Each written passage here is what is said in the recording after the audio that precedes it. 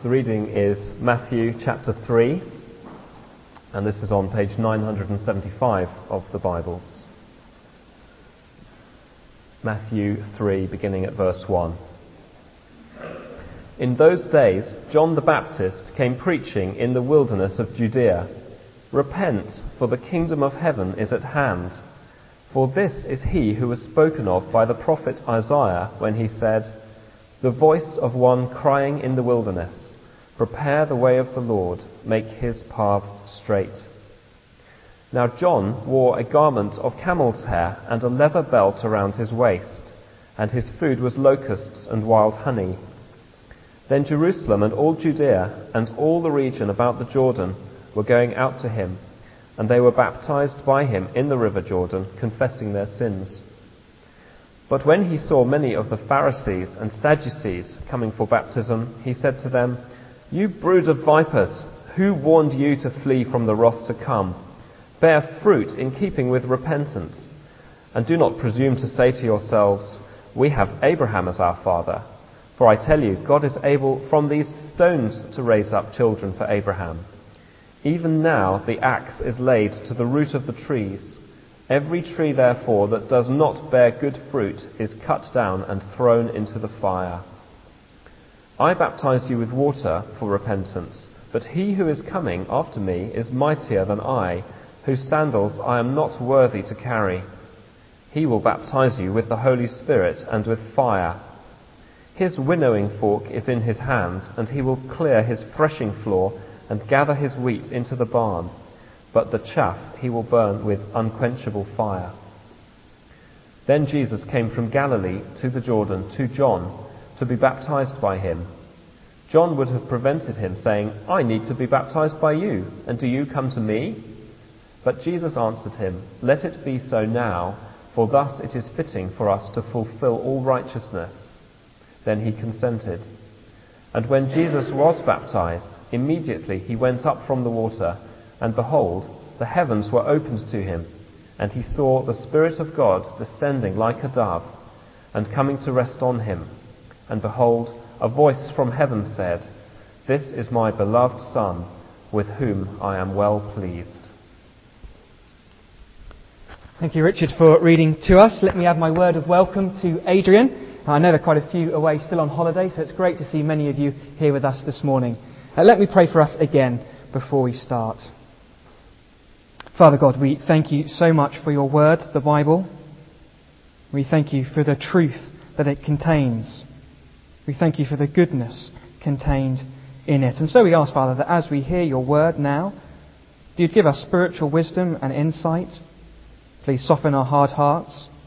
Please unstop our deaf ears. Please open blind eyes and change us by your Holy Spirit, we pray.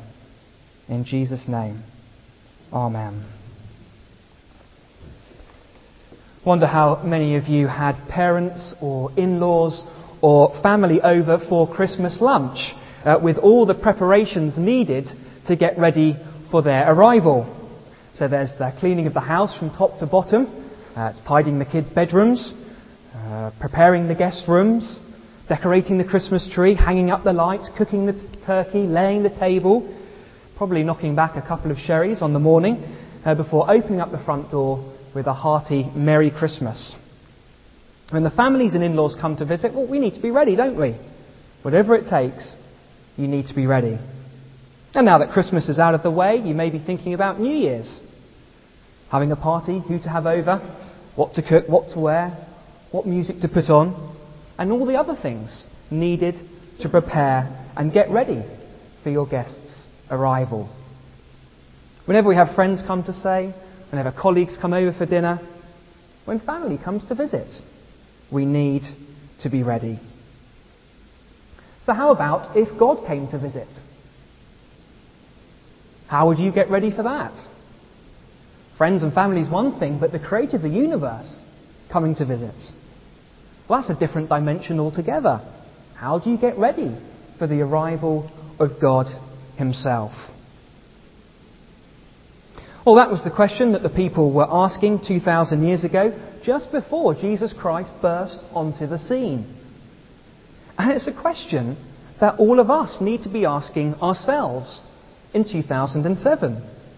Because Jesus has promised to visit us once again, to return one day and judge the world. And if Jesus is coming back to judge the world, well, we need to be ready. Don't need to make a fancy meal for him or buy some expensive gifts. But there is one thing we do need to do to be ready for his arrival. And Matthew chapter 3 tells us what it is. If you're joining us here for the first time this morning, we are currently in a series looking at the opening chapters of Matthew's Gospel. And right from the word go, all the focus has been on Jesus and what he's come to earth for. So in chapter 1, not only did we see that Jesus was born to save people from their sins, but we also saw that he was none other than God himself, Emmanuel, God with us. And in chapter 2, we saw that every detail surrounding Jesus' birth had been meticulously planned and prepared and promised in advance by God in the Old Testament. This message is trustworthy, it's reliable. And now in chapter 3, Jesus is about to make his grand entrance on the stage of human history. But God wants to make sure that we're all ready for his arrival. That we're ready to meet the Lord Jesus when he comes to visit. And that's why he sent this man called John the Baptist to get people ready for Jesus' arrival. And John's message is loud and clear. We can see it there in verse 2. Repent. Repent, for the kingdom of heaven is at hand. This is the one thing that we need to do to get ready for Jesus' arrival. God wants all of us this morning, if we haven't done so already, to repent. So first we'll consider what it means to repent. Then we'll look at the warning John gives to those who won't repent. Finally, we'll see the promise for all those who do repent. And if you turn to the reverse side of your service sheet, you'll see there are a handout to show where we'll be going.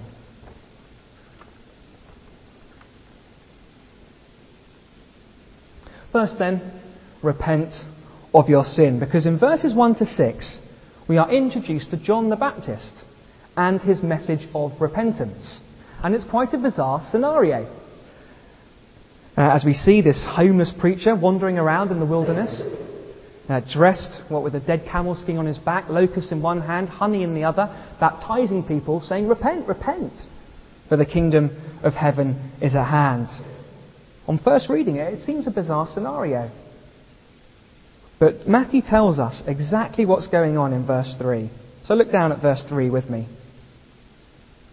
For this is he who was spoken of by the prophet Isaiah, when he said, the voice of one crying in the wilderness, prepare the way of the Lord, make his path straight. 700 years previously, God had promised to send someone in advance to prepare people for the arrival of Jesus. He would be a voice crying in the wilderness. And John the Baptist is that someone. There he is, dressed like the prophet Elijah. He's in the wilderness, crying out in a loud voice, repent. If you want to be ready for Jesus, this is what we need to do. To repent. John says the king's coming, the kingdom's at hand. So repent. Turn from your sin. Turn back to God. Repent. And the people did just that, verse 5. Look at verse 5. Then Jerusalem and all Judea and all the region about the Jordan were going out to him, and they were baptized by him in the river Jordan, confessing their sins. In the light of Jesus' coming, the people confessed their sins. They acknowledged that they were in no fit state, spiritually speaking, to meet God's King. I'm sure you've all seen those images of the England football captain, Bobby Moore, going up to collect the trophy from the Queen after England won the World Cup in 1966. And there he is, vigorously trying to clean his dirty, muddied hands before he shakes the Queen's hand. He knew he was in no state to meet the Queen. But he couldn't clean himself up.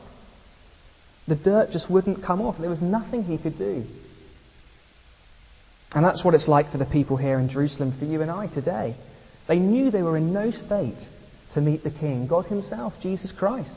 They were spiritually dirty. They couldn't clean themselves up. They needed God to have mercy on them, to forgive them, to cleanse them. And so they turned to God and confessed their sins. They repented. And we need to do the same today. Like the people back then, we need to heed John's command and repent. If you want to be ready for Jesus, whether it says at his second coming or when we die, we need to repent. Now, no one likes to be told they are sinful, let alone admit that they are sinful. You only have to come along to Sunday school and see how the children struggle to say their sorry prayers to God. But the fact is that we are all spiritually unfit to meet Jesus. None of us is good enough for God. We need to acknowledge it. We need to confess our sins, that we are spiritually unclean. We need to repent and turn back to God. First then, repent of your sin. Secondly, repent of your sin or face the fire of God's wrath.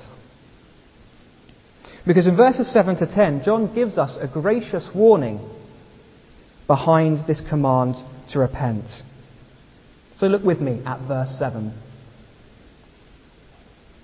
But when he saw many of the Pharisees and Sadducees coming for baptism, he said to them, "You brood of vipers, who warned you to flee from the wrath to come?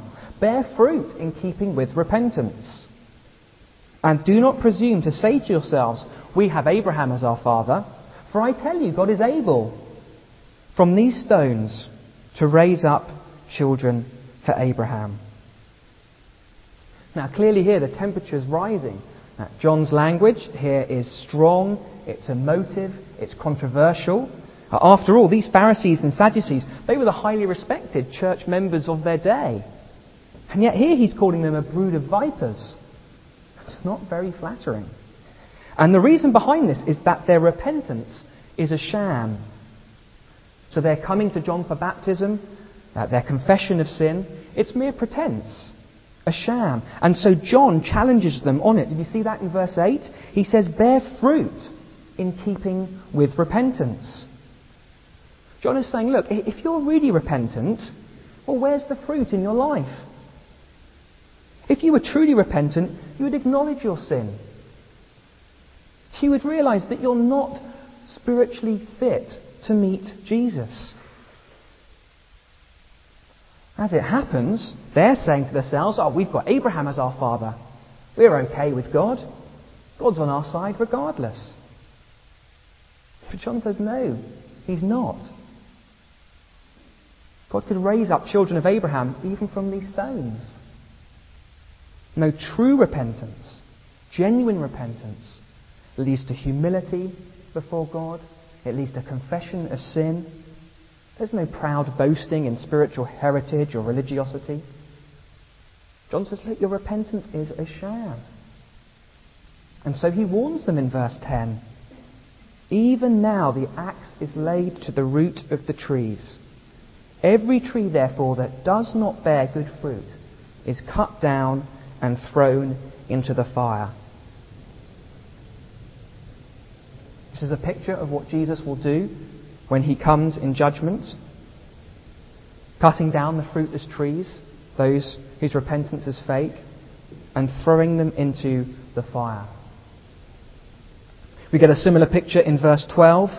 Jesus again, his winnowing fork in his hand, clearing his threshing floor, gathering his wheat into the barn, but the chaff he will burn with unquenchable fire. And the warning is clear. The Pharisees and the Sadducees need to repent too. Doesn't matter who they are, how spiritually or religious they think they are, they need to repent. Everyone on this planet needs to repent. Repent, says John, or you will face the fire of God's wrath. Now, it's unfashionable today to speak of God's wrath, the judgment of God, or of hell. But the Bible speaks very clearly about them. You can see for yourself the verses here. These are not my words, these are God's words. The wrath of God, Judgment Day, hell, they are all real. And so we need to take this warning about them very seriously indeed. Yes, God is love, but God is also holy. And because God is holy, He must deal with all the evil, the injustice, all the sin in this world, including the sin in our own hearts. And so when John says, look, the kingdom of heaven's at hand, he knows that God is about to deal with sin once for all. Judgment is coming. And so he graciously warns everyone to repent before it's too late. I know the language is strong, it is, but I hope we see that John's warning is a loving thing to do. Like my dad once shouted to me to get out of the road because a car was about to hit me. Warnings like this are loving things to do. It may be unpleasant to hear, but it is for our good. And it really is a loving thing for God to send John the Baptist to warn people, to warn us today of the coming judgment. Repent or face the fire of God's wrath. Fire is often used in the Bible as a way of describing hell. We've already seen it in verse 10 and verse 12. And it is not just John the Baptist who speaks of hell in this way. Jesus himself, in chapter 5, twice, the hell of fire. Chapter 25, the eternal fire. Of course, fire is a metaphor, but John the Baptist and Jesus use it to describe just how horrific hell is. It speaks of unimaginable pain and is to be avoided at all costs. I've had sunburn that's left me in pain for days. I've had someone accidentally stub a cigarette on my face. Incredible pain. You'll have experienced the pain of fire, I don't know, in an oven or a match or sparkler bonfire. Fire causes pain. It's an easy metaphor to understand. But to begin to imagine the pain of an eternal fire, an unquenchable fire, being burnt alive forever, the thought is unbearable. And so John says, look, repent. Please repent. Stop playing games with God. It is not worth it. Turn to God. Repent. If you're not a follower of Jesus Christ this morning, please repent. And the same goes for anyone here today who thinks they're okay with God because of their religious performance or their spiritual heritage. And John says, you're not. You need to repent too. Doesn't matter if you've been born into a Christian family or grown up in Sunday school. Doesn't matter if you've been baptized, confirmed. Doesn't matter if you've been going to church for years, know your Bibles really well, think you're a good person. None of these things will get you ready for Jesus' coming.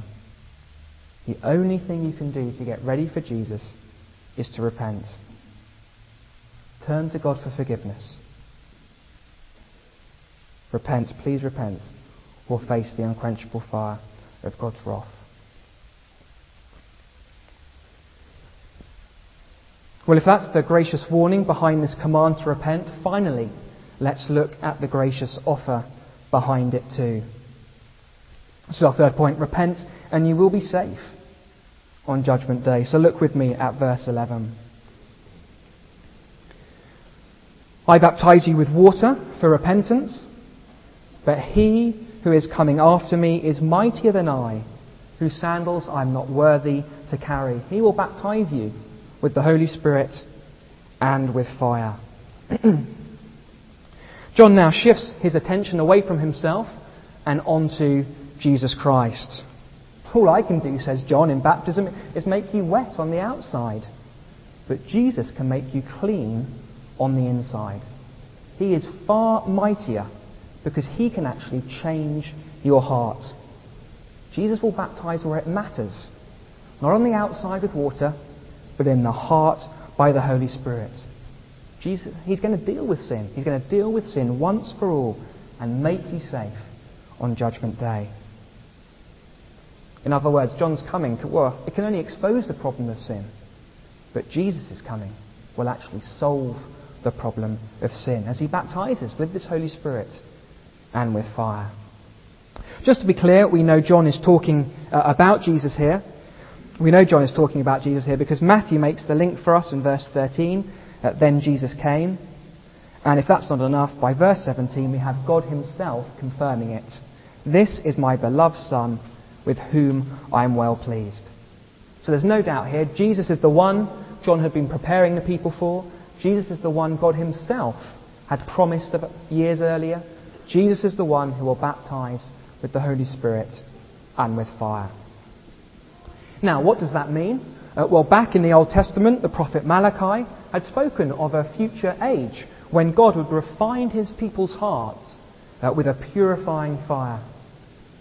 And through the prophet Ezekiel, God had spoken of a future day when God himself would come and remove our hearts of stone and put his Spirit in us. His Spirit in us to turn us from sin and to move us into ever-increasing lives of holiness. It would be a glorious future God had promised, when his relationship with his people would be restored. I will be their God, he'd said, and they will be my people. Well, John is saying that future is now. Jesus is the one who will fulfill these prophecies. If you repent, he will baptize you with the Holy Spirit. He will change you from the inside out. If you repent, he will give you his Spirit. He will cleanse you. He will purify you. He'll turn you from sin and cause you to follow God in holiness. Jesus will deal with the cause of sin. So repent, says John. Receive God's Spirit and you will be safe on Judgment Day. It's a wonderful truth that Jesus deals with our sin, making us safe on Judgment Day, especially when we consider what it cost him. Because in verses 14 to 15, Jesus gets baptized, which you might have thought was a bit strange. Jesus has got nothing to repent of. Jesus has no sin to confess. Nevertheless, he gets baptized. As if one of us, there Jesus is, standing with us, as if a sinner. Why? Well, this isn't the end of the story. But come the end of his life, we see Jesus standing with us in the most loving way imaginable. Because even though Jesus had no reason to die, he was sinless, even though Jesus had no sin to be punished, yet Jesus chose to die for us. To sacrifice himself for us. To die in our place for our sin. Greater love has no one than this, that he will lay his life down for his friends. And that is what Jesus did for us, whilst we were his enemies. Jesus loved us to the last, choosing to be nailed to a cross and receive for himself the punishment you and I deserve for our sin. This is what it took to deal with the consequences of sin. Jesus was forsaken by God so that we could be forgiven by God. So this is the gracious offer behind John's command. Repent. Turn from your sin. Turn to Jesus, and you will be safe on Judgment Day. We asked at the start, what would it be like? What would we do? How do we get ready if God came to visit? Well, the passage has been very clear. Repent. That's what you need to do. None of us knows when we will die, or when Jesus Christ will return. Tomorrow, next week, next year. We don't know, but one thing is for sure. All of us one day will meet Jesus face to face. And to be ready, we need to repent. Either we repent now, and Jesus baptizes us with his Spirit and fire, or we refuse to repent, and Jesus will one day judge us with fire. It's either the purifying fire of God's Spirit now, or the eternal fire of God's wrath later. And of course, it's not really an option. It's a command. Repent. Before it's too late, repent and you will be safe. You will be safe on Judgment Day. And for those of us who have truly repented, I hope these verses come as a great assurance to us that we are safe. It's wonderfully reassuring to know that if we've truly repented, Jesus has sent His Spirit to live in us. That God Himself has taken residence in our hearts. That God is daily at work inside us, refining us, turning us from sin, purifying, bearing the fruit of the Spirit. Love for God, love for others, joy in Christ, peace with Him and peace with others. God is doing for us what we couldn't do for ourselves. Ridding us of our sin, moving us to love God as we ought. Of course, this is a lifelong process. It won't be finished until we are with Jesus in the new heavens and the new earth. But please, let it give you great confidence today that you will be safe. As you daily battle with sin, as you daily feel that exposing work of the Spirit in your heart towards sin, as you daily experience the fruit of the Holy Spirit, know that God is at work within you by His Spirit, making you the person you ought to be, transforming you into the person He wants you to be, preparing you for Judgment Day, when He'll gather you into His arms, just like a farmer gathering in the wheat to the barn. A life of perfect holiness waits us, free from sin, free from judgment, free to live with God and His people just as we were originally made to be. So keep trusting in Jesus' death for you. Keep living by the Spirit. Keep asking God to turn you from sin and following Him. And know you will be safe on Judgment Day. Let's pray together. Father God, we thank you so much for sending John the Baptist to earth to prepare for Jesus' arrival. We've heard the message we hear that we need to repent. We know Jesus is coming back.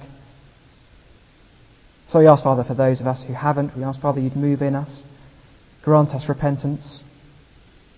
For those of us who have, whose work your Spirit that you've given us, we thank you for that. And pray, Father God, that you would help us to keep living by the Spirit. To keep asking you to turn us from sin and to remind us of this great assurance we have that if we have truly repented, we will be safe on Judgment Day. And ask in Jesus' name. Amen.